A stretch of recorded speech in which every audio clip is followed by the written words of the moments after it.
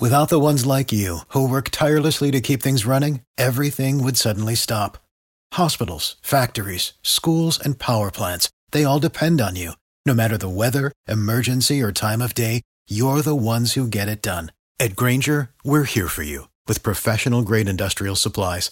Count on real-time product availability and fast delivery. Call, click Grainger.com, or just stop by.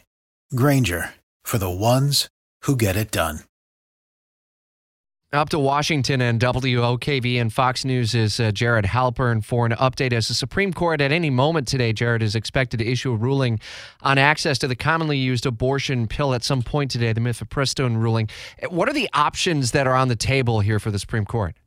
Well, right now, restrictions that a lower court had put on mifepristone over how far into a pregnancy it can be used and how it can be dispensed by mail are on hold. That hold expires at midnight, and so you're right. We would expect the Supreme Court to issue some sort of ruling before then. And the options kind of vary for the court. They could certainly say that the lower court could keep those restrictions in place as the broader case works its way through the federal judiciary. They could also say that there is an injunction that they are continuing that stay on the lower court ruling. In other words, keeping access to mifepristone the way it has been for many years as this case works its way through the system. And they could also maybe amend that stay, alter the way that these types of restrictions are put in place. Right now, the broader case remains at the Fifth Circuit Court of Appeals. You have the FDA approval of mifepristone, which had been invalidated by a district court judge in Texas.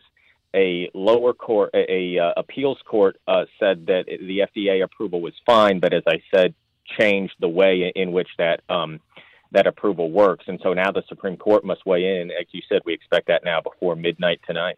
And no one can ever predict what the Supreme Court does, but I think one of the common maybe misperceptions that's out there in someone who doesn't follow this very closely is that, well, we've already heard the Supreme Court decision on the Dobbs case and Roe v. Wade. This is totally different, a totally different sort of circumstance. So you can't necessarily say that how the court went with the Dobbs decision may ultimately be the way it goes here.